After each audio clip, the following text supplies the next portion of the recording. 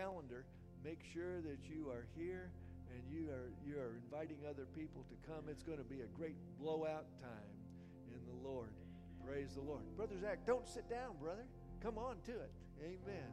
Good to have you back. Good to be back. Real quick, also before we get started with the message, we did some painting yesterday in the fellowship hall. We painted the top half of the walls. And so next week, thanks to TJ and John, Danielle, and I, and then Derek brought some stuff for us to help out with. Wide brushes are way better, or wide rollers, than the little bitty rollers. Man, we were covering some ground. It was great. So next week, if you would like to help out with doing some other things, we're going to get the bottom half of the church, and then we're hoping to do hopefully we could do the ceiling. We'll see how that works out. But Di's hooked us up with, hopefully we can get that sprayer going. That'd be really good. Then we can really cover some areas. So we're trying to make that look really good before the Kingdom Legacy Conference that we're going to have at the end of October. So we're trying to make that area look really nice so that as we do the banquet for the conference, it looks awesome. And then other things from there on out, it looks really great. We can have a nice neutral palette to where when we have different functions, it doesn't clash so much with different colors and stuff. So we're trying to make it look a little bit better in there. And so that's part of the process that we're going through. So we got the top half done yesterday. It looks really great. And then we're going to start painting out the trim, the doors, finish out the doors and things like that too. So it's going to look really good. We're very excited about getting that looking really well. So again, if you want to help out, we're going to come at 10 a.m. on Saturday. We'll be right in there, and we'll do some work in there. So really excited about that. And again, just another note hitting on that, the Kingdom Legacy Conference. We're very excited to have lots of great friends in the ministry come in town and to celebrate what the Lord's been doing in the Poplar Bluff area, in the ministry in general. Lots of different missionaries and people who have done great work for the kingdom. And so we're excited to have all the different guests. Of course, Dr. Garland Bilbo is going to be one of the keynotes. And then Pastor Eliezer Hernandez, he's also going to be one of the ones speaking, and then Dad's going to speak. So we have a couple really good sessions kind of planned out for us, and we'll have, of course, worship during those moments. And so it's a good time to connect, see familiar faces, be excited about what the Lord is doing in each of those ministries. So today, what I wanted to do is I wanted to talk about a topic. It's called Water is Life. If you want to go ahead and click. Yeah, there we go. Water is Life. This was, I just wanted to give a little recap. Many of you guys know I was in Rwanda, Africa last week. I'd left on Monday, flew out. It was like a 30-hour travel day, going through a day and a half of flying, connecting flights. Actually I called Danielle as soon as I got to the airport because I got to my gate.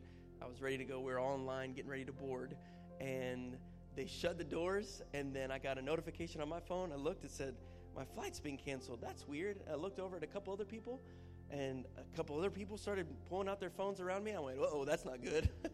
And theirs also read that it was canceled, and some people were asking questions. They're like, oh, no, it's just the systems just messed up. It's okay. Everything should be fine. So we're standing in line, ready to go. And the lady came over the intercom and said, hey, due to some weather that's going on in New York, we're going to have to cancel this flight. We have another flight going out later this afternoon, but there's only a few spots left. And as soon as she said there's only a few spots left, a mass exodus from that line went over to the front desk. I was probably 13 or 14 people back, kind of waiting in line to figure out, am I going to have a ticket?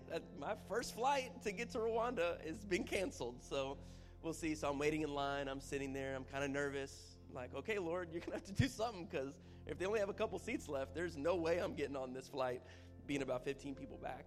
And I got a notification that United rerouted my trip to go from St. Louis to Chicago and then straight to Brussels from there. So I was able to make that flight. I was able to go, no complications, got to Chicago O'Hare. I got to practice my ancient days of track athlete times, and so I had to run from one gate to another a couple times. So I have my guitar, I'm running in the terminals and stuff, taking off. So I was that crazy guy with luggage taking off everywhere. So I was able to get to Chicago, and then from Chicago I was able to fly to Brussels, and that's where I met the team. Really fun. I did not know anyone except for one person. There was only one person I actually knew that was going on the trip with us. Everyone else was from a couple different ministries in the Southeast Texas area. And so it was really fun. The lady that I knew, we do some teaching for the cohort that we've been doing for the pastors in Rwanda. And we graduated seminary together. So it's been fun getting to hang out a little bit more and get to know what the Lord's doing in her life and her ministry. And then all the other people there were phenomenal. We really fit in very well together, did a lot of great ministry. And so what I wanted to do is kind of give you a recap of what we were able to experience whenever I was there, the things that the Lord did while we were in attendance. And then if we have some time, I'll share a couple things after that about what the Lord was doing outside of that too. So let's go to the first picture. I made sure to include some pictures. I'm hoping to do a video, create a video about kind of the experience to kind of give a little better recap. But this was at one of the villages. So the first day that we got there, we actually went to a village and we got to hang out. There's one of our contacts there. His name is Bosco. Bosco is one of the most connected human beings I've ever met in my life. I mean, if you went anywhere in Rwanda, this guy was known by at least 4 people that were in that area. And so he's known all throughout the nation. And so they've started a really great mission work in this little city, or this little town, excuse me. And they've had no water, no running water in their entire village. They didn't have any roads, not even dirt roads. It was all just like moving through trees and different things like that. They had no way of really managing through any kind of commerce. They didn't have much money even flowing through that area. If you're unfamiliar with much of Rwanda, in 1994, really in 1959, they experienced some pretty harsh attacks that happened in the nation. And then in 1994, it was a horrendous genocide that swept through the nation it was actually infiltrated a lot by the German thinking. There were some German leaders that came in and they used some of the same tactics to separate people groups as they did with the Jews and the Germans. Whenever they started to, I don't know if you guys are familiar, they started measuring the distance between your forehead and your nose, and they started doing certain things like that to find out if you were more alien-esque or if you were more humanoid. And so it was very demonic in the way that they would separate people groups. And then so they made one group of individuals feel as if though they were enslaved to the rich. So really they took the middle class and told them that they should not be suppressed by those who were who had a little bit more money than they did. And so they started really separating people groups from there, and then they trained them up to go, and then the government actually sent out a whole notice and said, go ahead and kill your neighbors if they're Tutsis. They're called the Tutsis and the Hutu. The Hutu tribe was the one who afflicted much of the oppression upon the Tutsis. And there was the first 30 days, they said it was about 250,000 people were murdered viciously, just neighbor upon neighbor, family member upon family member, friend upon friend. And then within the year to year and a half, it was another 800,000 or so who were horribly massacred in the streets and in their homes and different places.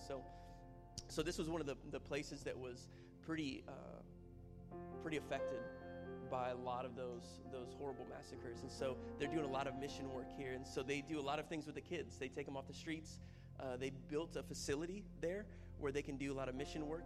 They teach the kids. They have a feeding program that's around there too, so they're able to feed the students.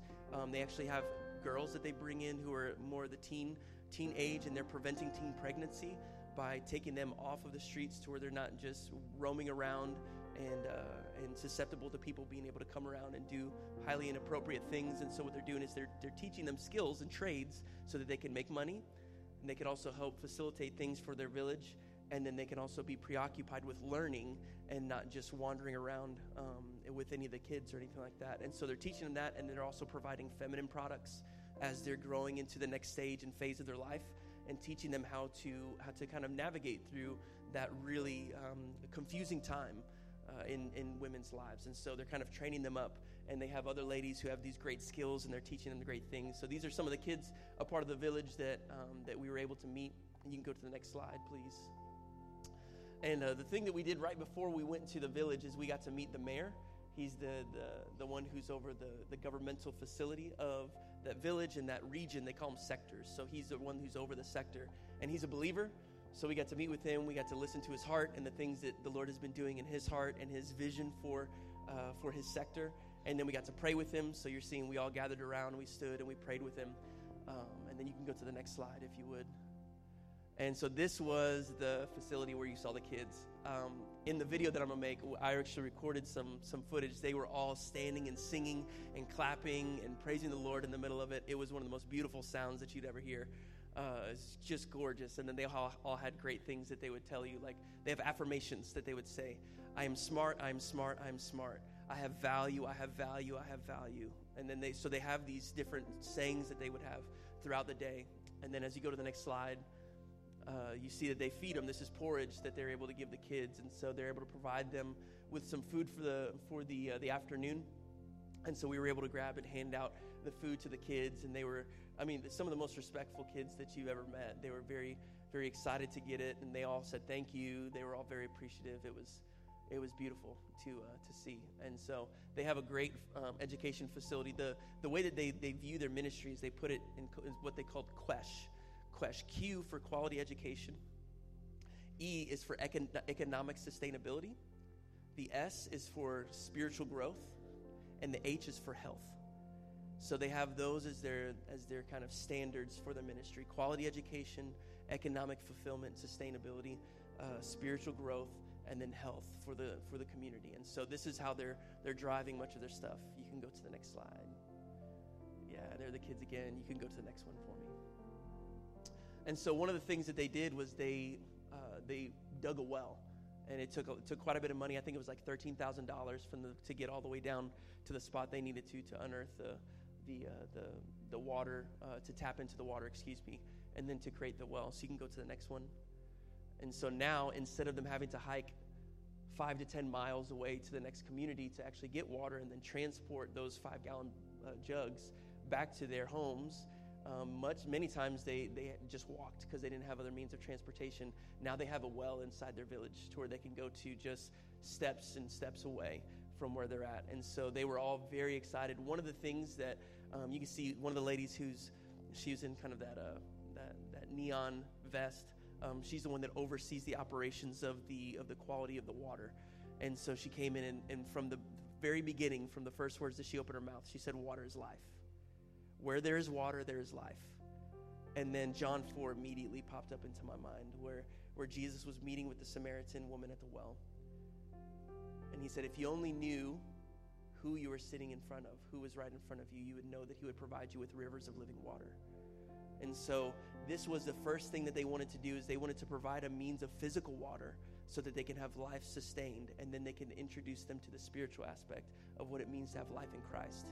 Because water is life. Where there's water, there is life. And so this was them filling up. You see some more pictures right there of them filling up stuff in their jugs. They have these all over the community. You can see these jugs as they have bikes, or they're carrying them on their shoulders, or anything like that. And so it was beautiful to be able to see. You see the well back there, the brick facility. So they have a guy, he actually runs and operates. His sole job by the government is to stand there and to make sure that the water is operating correctly, and that they have all the mechanics doing what it needs to, and helping people in that process. And so there's the mayor again. He's standing up and he's praying a prayer of blessing over the well as we dedicated the well to the Lord and for the usage of the gospel and to the sustainability of life for the community. You can go to the next one. And then we got to have a service with the village that night. 30 people gave their lives to Jesus that night as the gospel was preached. And so this was during one of the portions of dancing. We had a really big kind of like a conga line. We were all just going crazy all together and dancing with one another. You can go to the next slide. And then this is inside their mission house. So this is these are some of the ladies that they actually make a lot of the material, whether they're mats, their rugs, their shirts, even hats and things like that. They actually stitch and do all the things they need to, and then teach other girls how to do this so that they can sell that to make commerce from the city and bring it back to the village to sustain more things there. And so they're doing a lot. They're actually building a hostel right now where they can, house it was 24 people. So they're going to have 4 bunk beds per room. So they'll fit 8 people per room in each of those spots. And so they'll be able to have 24 different individuals that can stay within the hostel whenever they need to come as they're getting things prepared and created. And so this was really awesome. The mayor stood up in the middle of the message. They introduced the mayor, wanted him to say a few words. He got up and said, listen, we have water now. You have no excuse for your kids to be dirty. he was getting it. He was getting after. He said, you have no excuse for your kids to be running around and being dirty and not taking care of them.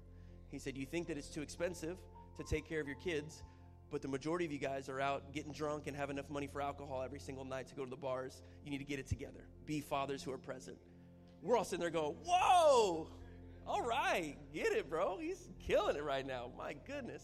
So he was letting them know, you guys need to do this. He also said, you guys are all living together without having proper marriage certificates. He's like, you need to be married if you're going to be in the house together. We will have a mass marriage ceremony. As the governor, I will bring the flag, because you have to have the flag present and you have to have all the documentation. He's like, I'm bringing all the documentation. We're bringing the flag of Rwanda, and I'm standing here, and we're going to have a massive ceremony, and we're getting all you guys married. You guys need to be one with each other in the midst of the assembly of the people. And so he did that, and then he said, this is the pastor of the village mission work right there, Pastor Emmanuel. And so he was over there too, and he was like, and I will do the premarital counseling and the postmarital counseling and all the counseling that's needed. So they gathered together and let everybody know, hey, there's some things that you guys are doing that's not benefiting the family. And so they are really big proponents of, if your family is in disarray, then you're not going to be able to really do great things for your community. And so they were driving home the point of, if we're going to talk about kingdom and kingdom impact, we need to also talk about what the method of the family is. So it was awesome. We just sat there. We were like, man, we don't have to preach. These guys are just laying the law right now. This is wonderful. So you can go to the next slide. So this is Bosco. Oh, yeah, that's fine. That's one of the kids. He was really cute.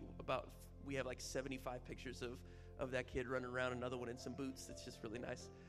Yeah, so that's one of the meals that they prepared for us. It's great. They actually did that from the village. They had some chickens, and so they killed some chickens, made some plantains. They have some really good hot sauce there too. We can go on from there. I can talk about their food for a long time. It's delicious too. That's Bosco. Bosco, the most connected man in Rwanda. I call him the not so secret agent for the kingdom. He knows everyone from the most influential ministers to some of the most influential people in the different villages. He knows people within the governmental realms. He is a very connected man for the kingdom, and he's the one that's helping oversee the operations of the missions movement. He also owns a concrete business. And he does a lot of concrete work and things like that. And so he believes I love his thought process, because he said this. He said, missions is very interesting. He's like, if we were looking to be sustained by donations, our work would never be accomplished. We would never accomplish the things that we would need to. Because some days, some months, you might get a nice donation of some pretty good stuff, and it's amazing. But the next month, you may get nothing. He said, so if I'm looking to be sustained in the ministry by donations, then I will gravely miss what the Lord is actually wanting to do in our facilities.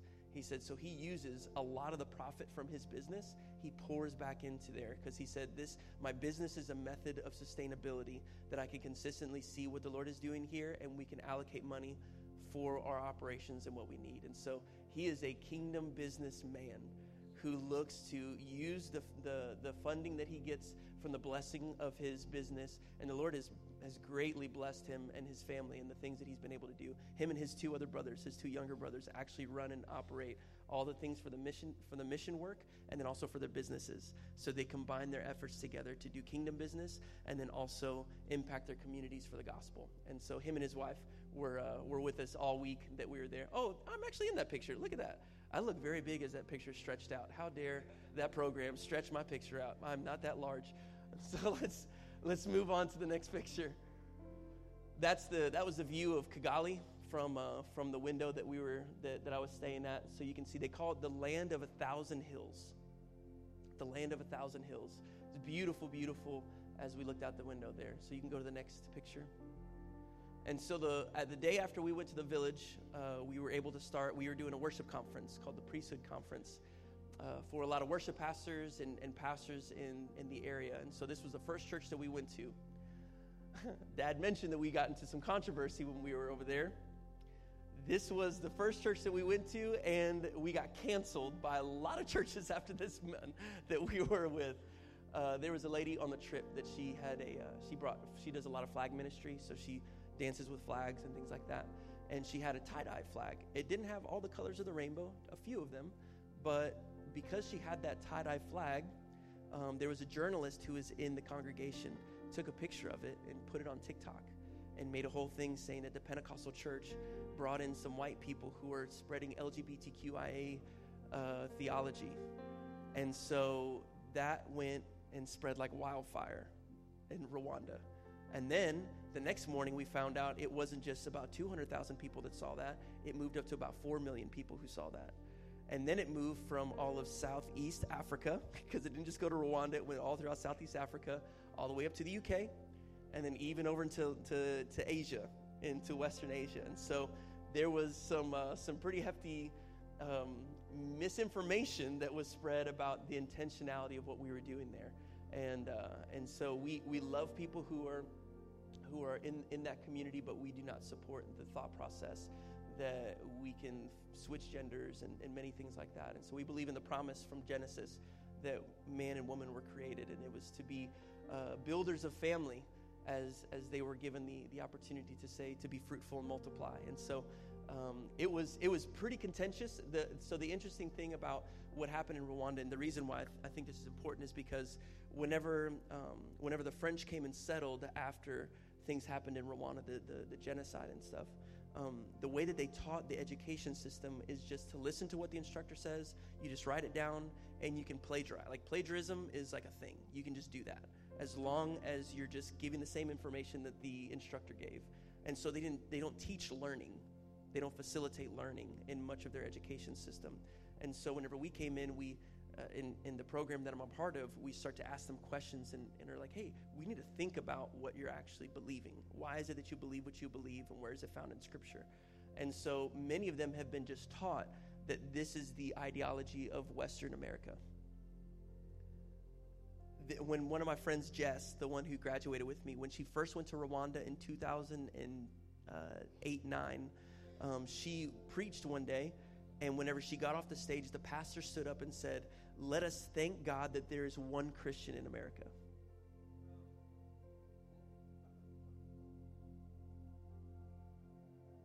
Think about that. That's the things that they're being taught about Western ideologies and Western thought, is that they're getting all the movies, they're getting all the TV shows, and they're getting different things about what the news spreads about what's going on in America. And so they thought that Jessica was the only Christian from America, and she came to Rwanda to come and to preach and to teach. And so whenever they saw that tie-dye flag being waved, they automatically thought, because of all the things that are happening in our nation right now, that these people are a part of that move, and that's what's happening. And so it was actually a blessing in disguise, because the last night that we were there, the guy who is the lead guy from our mission, him and one of the other the older pastors were able to go on the news, which reaches about 40 million people, and they were able to talk about the gospel of Jesus Christ, what the family unit was supposed to be made for, and the promise that was given to Noah, backing up the covenant from Adam and Eve. And so they were able to teach everyone what it meant to be kingdom family, and not just to think about some kind of Western ideology. So we were actually supposed to be on the Sunday night. We were supposed to be at the biggest convention center that they have in the nation, and we were supposed to lead worship for 13,000 people and preach that night. And they canceled us because of that one service. They canceled us from coming. But still, the message was able to be preached out to 40 million and not just 13,000 people. And so we were like, man, the Lord moves in very, very mysterious ways, because that is not how we would have thought that whole entire week would have gone. But we were able to minister to people in a much greater capacity than we were just the original Sunday night.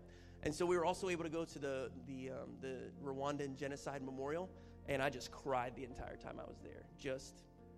You get to see and read all the different stories of people as they encountered things.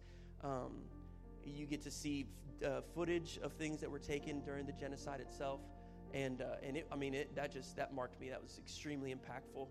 The word that's behind me, I'm not going to try to pronounce it, but it means to remember, to not forget, and to keep in reflection. And it's they have the big number 29. They add a number to it every single year. So it's been 29 years since the genocide happened. So they'll make a 30 at the turn of the date that it had actually occurred. So those were just a couple of the team members that came with us on the trip. And so we took a picture in front of it so that we can remember what we had seen. So you can go to the next slide. So it was really great being able to go over there. Actually, one of the guys, I'll tell a story about after the genocide memorial about some time that we had outside there. But because we were canceled in some of the churches, Bosco took us to his church, his home church. And just so happened they've been in the middle of a 7-day fasting and prayer for God to move in their nation, in their city, and in the Big C church. And so they were really wanting to see more moves of the Holy Spirit where they could encounter healing in their services, and they could see people healed. They have a hospital that the church actually owns. They built so that people can come to, but it's Christian-based. And so they believe in Christian-based science to where everyone who works in there, they're believers, and they'll pray with you and do all those things too. And so they have a hospital there, part of the church, and they also have a school of theology. So they have multiple things that they do, and they say, we don't just want to have a hospital, we want to be able to pray for the sick and they recover. And so they're really fasting and praying for this. So we walked in. He had no clue that we were as big of a group as we were and that we were even really coming. Usually he has one of his staff would answer the phone for him and take care of his appointments and things like that. They have a lot of stuff that's really busy. And he just so happened to have his phone there when Bosco called him and said, hey, I have the team. We'd love to come and meet with you. And he said, yeah, sure, come on. We went in there and we spent 2 hours praying and prophesying over him and his wife. About the things that we all saw. We didn't know anything about this man, about his wife, about what they've been encountering or experiencing, and every single thing that was said by each one of our team members really hit the nail on the head. And they cried. It was a beautiful time, just being with one another. Just the presence of the Holy Spirit was so thick. I sat down in the chair and just immediately started just crying in the middle of it, just because the presence of God was so sweet.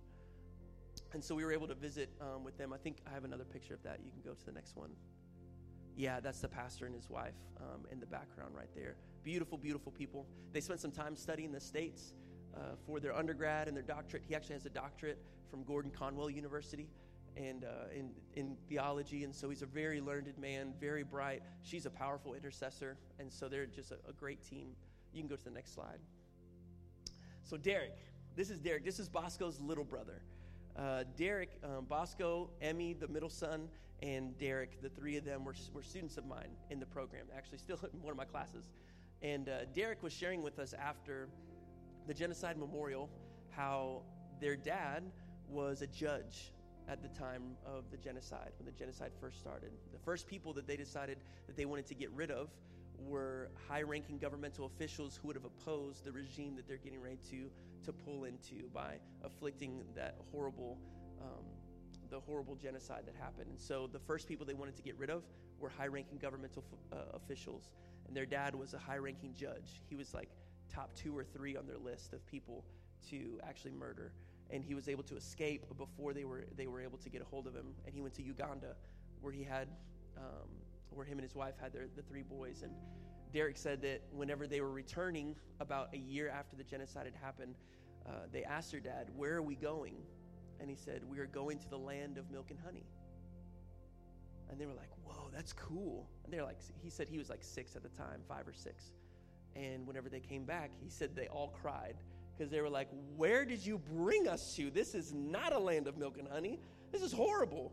And if you read reports, the smell of death was in the city or was in the nation for like a year to 2 years after the genocide happened because of the amount of people that were murdered and not cleared out or anything like that. And so they were like, "This is a horrible place. Why did you bring us here? This is awful." And he said all these years later, his dad on his deathbed in 2021, he turned to Derek and said, "Can you see it? Do you see it? This is the land of milk and honey." And that statement stood with me for the rest of the trip. And there was a time on Friday night when we went to their church, Pastor Charles' church. I saw him on the stage at the very end of service. I mean, we had a powerful service. Oh my goodness. We had 100% of the people that we prayed for were healed. Not just with our people, but with their pastoral staff. We were praying, everyone got healed. There was powerful impartation that happened. I looked at him on the stage, and I heard that phrase again. Do you see it? This is the land of milk and honey. Do you see it? This is the land of milk and honey. And I was like, I'll just tell him later. The music is so loud. There's so much stuff going on right now. It's just, I don't think it would be very impactful. And so I just went back to worshiping and raised my hands. We were jumping and singing. It was a great time. And then he moved closer to the drums. So they're set up similar to this, except for the stage was a lot bigger. But he went from being like on the right-hand side to now over by the drums, and we were sitting over here on the left. And then the Holy Spirit say, go now and tell him. I was like, okay, I'm going to be obedient. So I ran up on the stage. I went up to him, and I tapped him on the chest. And he looked at me. I was like, do you see it? He goes, what? I said, I feel like the Holy Spirit's asking you the question, do you see it? He's like, do I see what? I said, this is the land of milk and honey. And then he started getting tears in his eyes. And then I just started sitting there and prophesying over him as far as what the things that his dad planted in his heart and in his brother's hearts for what was going to happen, that this is the fruit of the Holy Spirit pouring out in their community, in their nation, in their church, that this is the thing that he was saying. That it's not just seeing it now, but it's tasting and seeing what the Lord has done and what he can do, and then to share it with those who are around. And he crumpled. And then I sat there and I prophesied over him for a little bit longer about what I felt like the Lord was doing in his heart. And he just wailed and cried. And then we got up and we moved over to the side, and he said, you don't understand what just happened in that moment. He said, I have been very hesitant to move into the ministry. I know I've been called into ministry, but I've been extremely hesitant. He said, my wife the night before took oil and anointed my head and said, the Lord is going to do something that's going to impact you and unlock whatever it is that's inside you to move into the next part of what you're called into. And he said, and then I was getting ready to get off the stage because I was so berated with noise because the stage was so loud. He said, it was so berated with noise. I was ready to get down. He's like, I wasn't translating. I wasn't singing. I wasn't doing anything. I was just awkwardly standing there. He said, so I tried to inch my way over, and as soon as I got to the drums, the Holy Spirit said, don't move. And he was like, but this is so loud. I want to get down off the stage. And the Holy Spirit said, don't go anywhere. And he said, as soon as I said, okay, I'm going to stay, you walked up on the stairs and came and prayed for me. And he said that once you opened up your mouth and said, taste and see, it's as if whatever hindrance was inside was unlocked and unleashed. And he said, and now I can understand that this was my moment of commissioning, that the Holy Spirit is calling me into ministry, and that I'm going to walk into the things that he's asked me to do, and I'm going to step out in faith in what he's called our family to move into, to introduce people to Holy Spirit in these ways. And so that was a really impactful moment for me to sit there and listen to him and his story and the things that God has done. He's a bright guy, really, really smart. So I'm excited to see what the Lord is doing in his heart and in his brothers. You can go to the next slide. That's just it's kind of stretched out weird, but we took motorcycles to one of the places we ate, and so they took a picture of us getting off the motorcycles. Instead of having taxis, they call them motor taxis. And so you just hop on a motorcycle with someone, they give you a helmet, and you take off. So, I mean, it may seem a little sketchy, but we did that. So here I am. I'm still standing here. So it was great. This was the service on Friday night, though, that we had. You can see just a little side angle shot of where we were at as many people were praying in the lines. I'm on the complete opposite side, praying for people. There were lines and lines and lines of people coming to get ministered to. After Pastor Charles kind of gave a message on healing, he asked the whole team to come up. And so we stood up, and then we gave words of knowledge. I had one lady who came up. One of my buddies actually had a word of knowledge for pain in the hip all the way down to the leg. And so I prayed for this one lady. You could see her legs were swollen all the way up her leg. So I was able to pray with her. Nothing happened. I prayed with her a little longer. Nothing happened again. And then she said, wait, hold on. It's like it moved to like the back of my knee. I was like, oh, okay, we got something here. It's like, well, let me pray again. So I went to the back and I started binding and loosing the things that, the infirmity that was on her body and the things that have attached. And bam, she jumped up and she was like, wow! And she started like high stepping everywhere and like running around. So she gave a testimony of that later on. And then I had a word of knowledge about someone who had pain in their upper neck and it had headaches because of that too. And so I had like 4 or 5 people in a row that every single one of them had a noticeable difference. Like their eyes shot up after I prayed. And usually it took about 2 to 3 times of praying for them, and then something would happen. And then I went down off the stairs and I started just walking around, just laying hands on different people who were just coming up just to receive prayer. And then there's one guy specifically, I think I might have a picture. You can go to the next one. I can't remember if it was, no, that's just, yeah, right there. That's the one. So this guy, he pulls me to the side as I'm walking over, and he goes, hey, you had the word of knowledge about pain in the neck and in the head. I was like, yeah, that was me. He goes, I cannot remember a time where I have not had pain in my neck and having constant migraines that would just come and go and come and go and come and go. He was like, I really would love some prayer. He's like, I believe that Jesus can do great things, and so I would like some prayer. So I prayed for him at first, and then asked him, how do you feel? He was like, it's the same, and if nothing happens, I still believe that Jesus is my healer and that he could heal me after, later on it could be progressive and all that stuff. I was like, yeah, I believe that too, but let's pray again. Let's just pray. So we prayed again, and he was like, yeah, I believe that the Lord can do things later on, and it's great and it's wonderful. I was like, do you feel just a little bit better? He was like, I was like, be honest with me. Don't you're not gonna hurt my feelings if nothing happened. He was like, yeah, I don't really feel much. I was like, well, can I pray just one more time? He was like, yeah, you can pray as many times as you want to. That's fine. So I laid my hands on the back of his neck, and I prayed one more time. And I scooted back and I said, test it out, see what you feel. And he goes like this. He just moves back and forth. He goes up and down. He gives me a huge, they caught that moment right there where he gave me a huge hug, and then he crumpled and just wept and wept and wept and wept and wept. I cannot believe that the Lord cared enough for me that he would heal me today. I cannot believe that the Lord cared enough for me that he would heal me today. Just over and over and over and over and over. And we cried together. That punched me in the gut. It was really, I was like a little kid every time something would happen, because I know it's not me that's making people get healed. It's not me at all. It's like, so I get to witness the Holy Spirit moving in people's lives in those moments. And so that was really special to see that. One of the guys was looking next to me as I was praying, as he did that, and we were both jumping up and down, just excited that he got healed, because he said that he could not remember a time where his neck did not hurt for years and years and years and years. And so that was a really special testimony of what God did in him. Go ahead and go to the next one. And so this is our team. You can see the majority of our team sitting back there. There were 12 of us. Really powerful ministers. Can all play instruments for the most part, with the exception of a few. And so it was a really, really impactful time. I was very happy that I was able to join up with each person.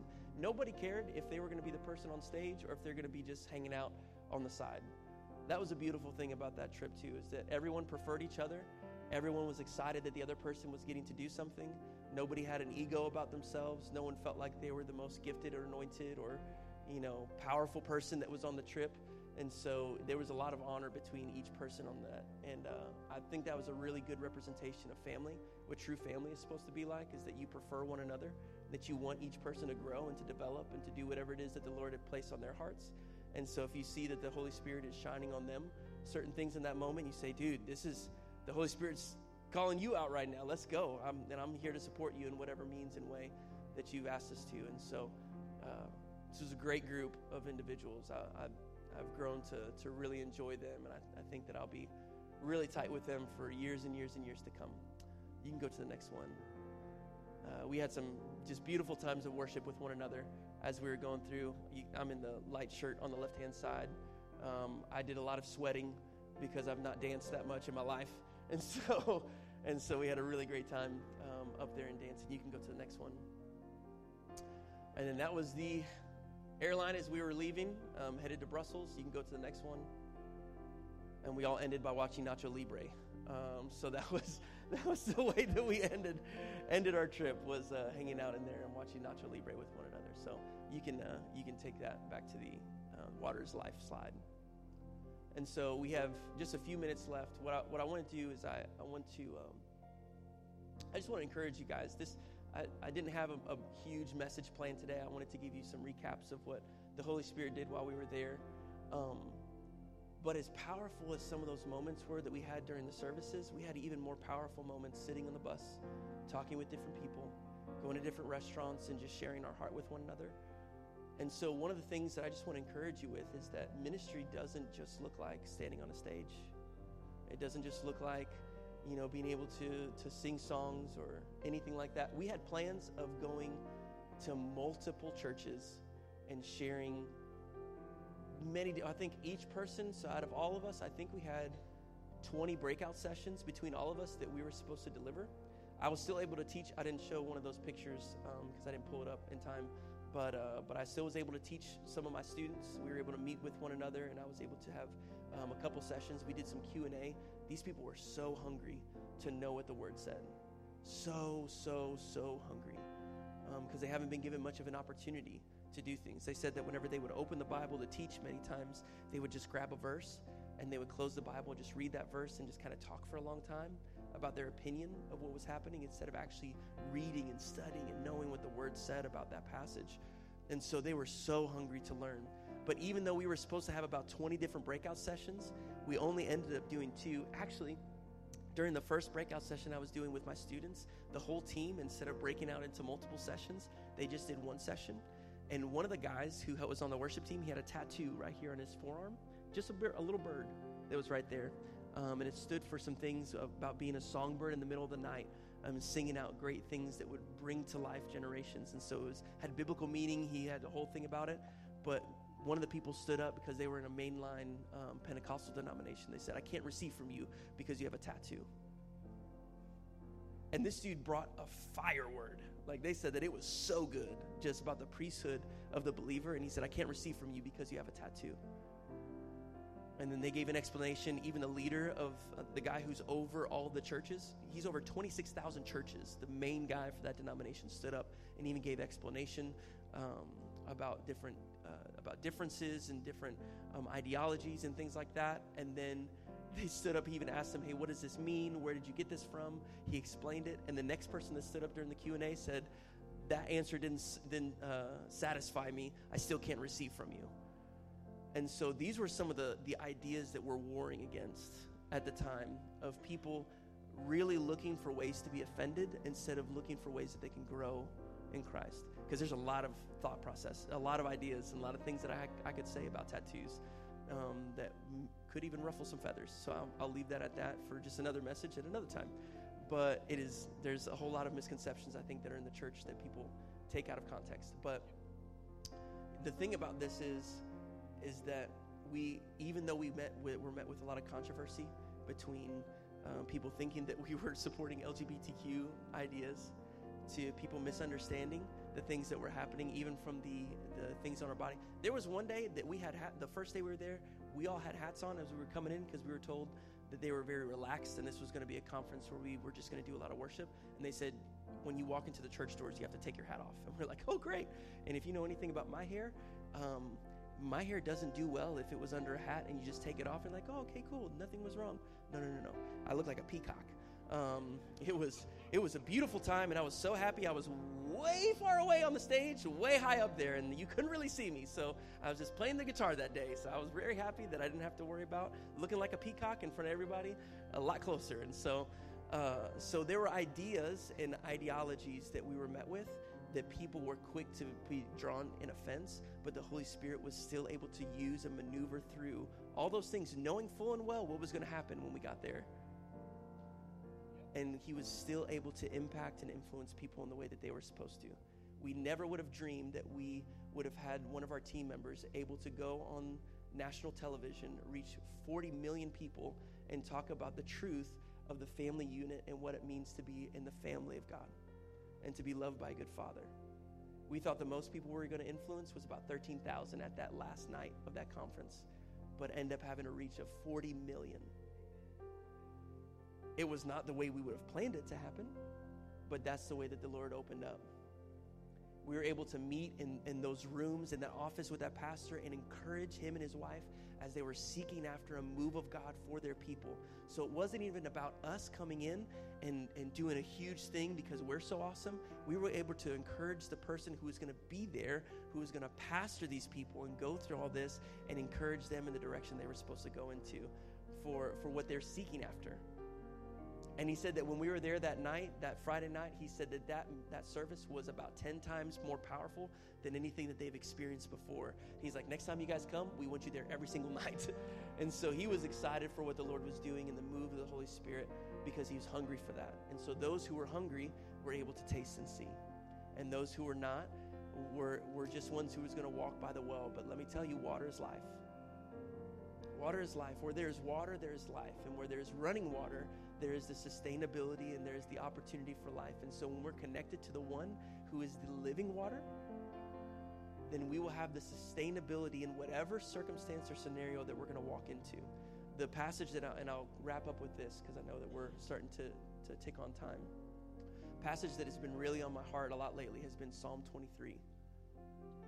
And it's easy to run through passages that we know very well and to just read it and be like, okay, cool, the Lord is my shepherd, shout out when he makes me lie down in green pastures, and just go on and on and on and on and on. But if we take the time to stop and to sit and simmer on what it says, the first line has just been gripping me lately. The Lord is my shepherd.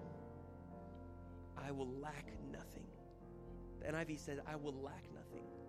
Other versions say, I shall not want. I will not be in want. The Lord is my shepherd. I will lack nothing. The Lord is my shepherd. I will lack nothing. He doesn't start off with, I have to go through the valley of the shadow of death and try not to have fear so that I can get to the shepherd, so that I won't have anything that I am in need for. He doesn't say that I have to sit first at the table in the presence of my enemies and grit my teeth until I get through it, hoping not to hurt anybody who's at that table, and then I can meet my shepherd. He starts the passage with, the Lord is my shepherd. I will lack nothing. The Lord is my shepherd. I will lack nothing. If we catch the revelation of him as a good shepherd, Jesus talks about that in John 10. I am the good shepherd, and my sheep know my voice. The Lord is my shepherd, I lack nothing. He makes me to lie down in green pastures and leads me beside still waters. Why is that? Because first and foremost, if we understand him as our shepherd, where we're not going to lack anything, then we will go into the stillness of these times so that we can recall all the moments, all the things that have happened in our past. This is our salvation story. All the things that we've encountered, the things that would make us feel like we're less inferior, the things that would make us feel like we have to be full of shame and regret and condemnation. And he takes all those things, and you think about these things, because how many guys have ever been by yourself and you're not doing anything, and you start thinking about a whole lot of stuff? When there's not a lot of activity, you start thinking. Your mind starts going. It doesn't matter what's going on. This is why people do take substances a lot of times, to try to numb that thought to where they don't have to think about anything of importance. But whenever you're met in the stillness and the quietness of those times, things start popping up in your mind. I used to do this. This is who I was. I'm so ashamed of this. I don't know if I can ever be forgiven of this, or I don't know if I can ever forgive this person of that. Those moments start popping. And do you know what he says after he takes you to that moment of quietness and stillness? He restores your soul. Restoration is the first process that we walk into as a believer. It's the first thing we should walk into. This is deliverance of our ideologies, our false ideologies and precepts of who we are and who we have been. And it actually introduces you, again, to the Lord as your shepherd, where you're not going to lack anything. It's not based off of your past or what you've experienced or the things people have done, because the Lord is your shepherd and he's not going to bring you into an area of lack. And so when you're restored, then he will lead you in the paths of righteousness, not for your name's sake, not so that you can find your identity in your works, but it's for his name's sake. Just like when Paul said, it is my desire that people look at my works and they give God glory. Because if we skip the restoration of our soul, it will always our righteousness will always end in pride. Come on, if we are not restored and we don't see God as our good shepherd, then anytime we do good deeds, it's so that we can have the acclaim for our own name. But whenever you realize the Lord is my shepherd and I'm not going to lack anything, he is the one that I'm doing all these things for. I'm going to be led by his voice. I'm going to be led by the things that he's asking me to, so that whenever I walk into those positions and I lay down in the green pastures, I can do this consistently. This is why rest is important for us in the spirit, because we can walk through restoration. You cannot have restoration without rest. And so in the moments of rest, you can be restored. And then in the restoration, then you can walk out in the paths of righteousness for his name's sake.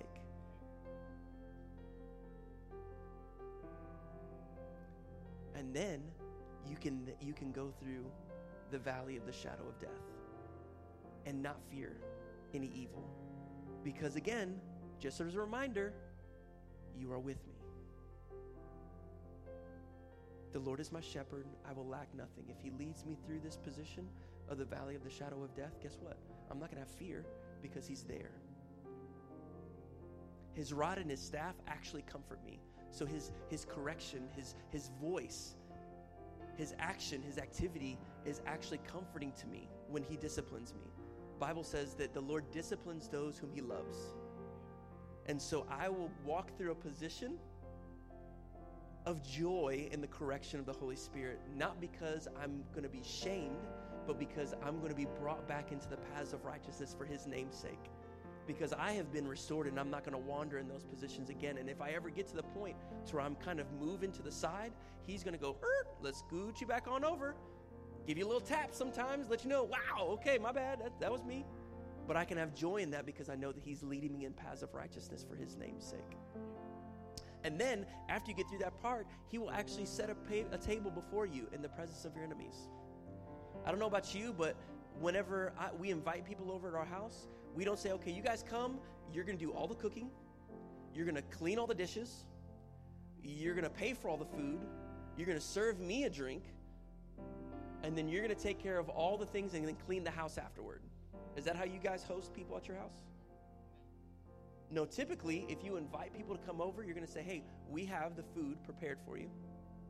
We're going to take care of that. We're going to set the table so that, because we know where all the things are at, so we're going to put the plates in the places. We're actually going to have the drinks prepared for you. And then when we're done, we're going to take it and we're going to clean the dishes. And we're going to take care of all those things because we've set the table before you. And so he says he prepares a table before you in the presence of your enemies. And so this is something that he very well knew that he was doing in preparing a table, not just for you to sit in, but also for your enemies to sit around as well. But here's the great thing, is that I'm not going to be in a bunch of contention in the middle of that table because I've walked through a position of restoration as I've been seated in green pastures, contemplating in those still waters, so that my soul can be what? My soul can be what? Restored. So my soul can be restored. That means that whenever I'm sitting in front of people who would be deemed my enemies, I'm not going to have anger and strife, and I'm not going to have to sit there and be full of bitterness because he's restored my soul. And then he says this is beautiful. He anoints my head with oil. In the Old Testament, when your head would be anointed with oil, it wasn't just a little boop. It was a dousing, an overwhelming sense of a recognizability with that oil. If you look at Jehu, when Jehu was anointed to be king, you guys remember we talked about this a couple months ago. Jehu was anointed to be king.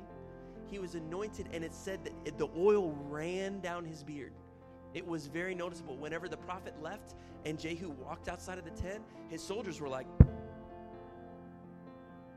what just happened? What did he say? Jehu's like, don't worry about it. They're like, no, you are marked specifically what happened. And then he said, I've been anointed to be king, and we're going to go and take the nation. They said, let's ride right now, tonight, in the middle of the night. So he was anointed noticeably. So he says, I'm going to anoint your head with oil, and your cup will overflow. Cups don't overflow so you can have a messy lap. Cups overflow so that you can pour out for other people what has been poured in for you. And so when you're sitting at a table in the presence of your enemies, the Lord will pour out not only enough for you, but now to where you can share in the blessing and the goodness of his grace and his blessing. Anoints your head with oil. Your head is also a place where you think a lot. The oil is a representative of the Holy Spirit, and so he will give you wisdom in the midst of that table on how to do, and it won't just be a little noticeable, it'll be a lot noticeable that the Holy Spirit's presence is alive and active in your life, and then you can pour out what has been given to you. Jessica had a vision as we were going into Rwanda. She sat on the plane where she had a picture of pastors getting bread from heaven and then immediately handing them out, but they looked like they were super skinny, like they were malnourished. They had access to so much bread, and they were just giving bread out for all those who were hungry, but they themselves were not satisfied. And the important thing is that we need to be first filled with what the Lord is giving us so that we can then pour out from that place.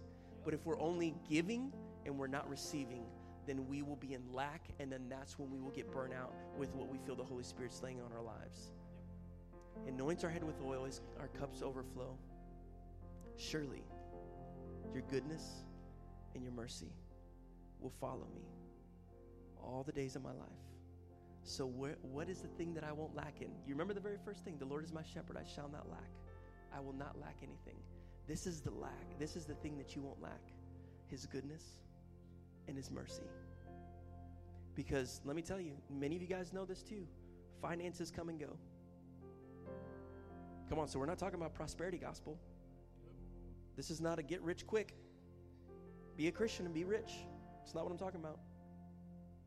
Paul says, I know what it's like to have a little bitty bit, and I know what it's like to have a lot. So this is a process. It doesn't mean that you're going to have an over and abundance of finances. Surely your goodness and your mercy will follow me as we lead the Lord as our shepherd.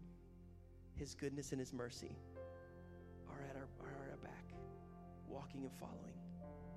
And I will dwell in the house of the Lord forever. Let me tell you that my time in Rwanda it's even greater emphasized the necessity of what it looks like to live more selflessly, to be excited about what other people have been called into doing, and to value those little moments just as much as the big ones, because the Holy Spirit can move mightily, whether you're in the pasture, you're by the still waters, you're walking through the valley, you're seated at a table, you're standing on a stage, or you're sitting in a bus. He is just as powerful in those little moments as he is in those big ones. And we have a lot more of those little moments than we do those big ones. Some of you are not called to a stage. Most of us are not called to a stage. Most of us are called to impact and influence at the very place that you're seated in on a daily basis. Your Monday through Saturday is just as important as your Sunday morning. And it's from those places that we come together and we get to worship. The very first thing that Adam and Eve saw God do was rest. There were 6 days of God creating stuff. And then once he created Adam and Eve, the 7th day he did what? He rested. The Lord is my shepherd, I will lack nothing.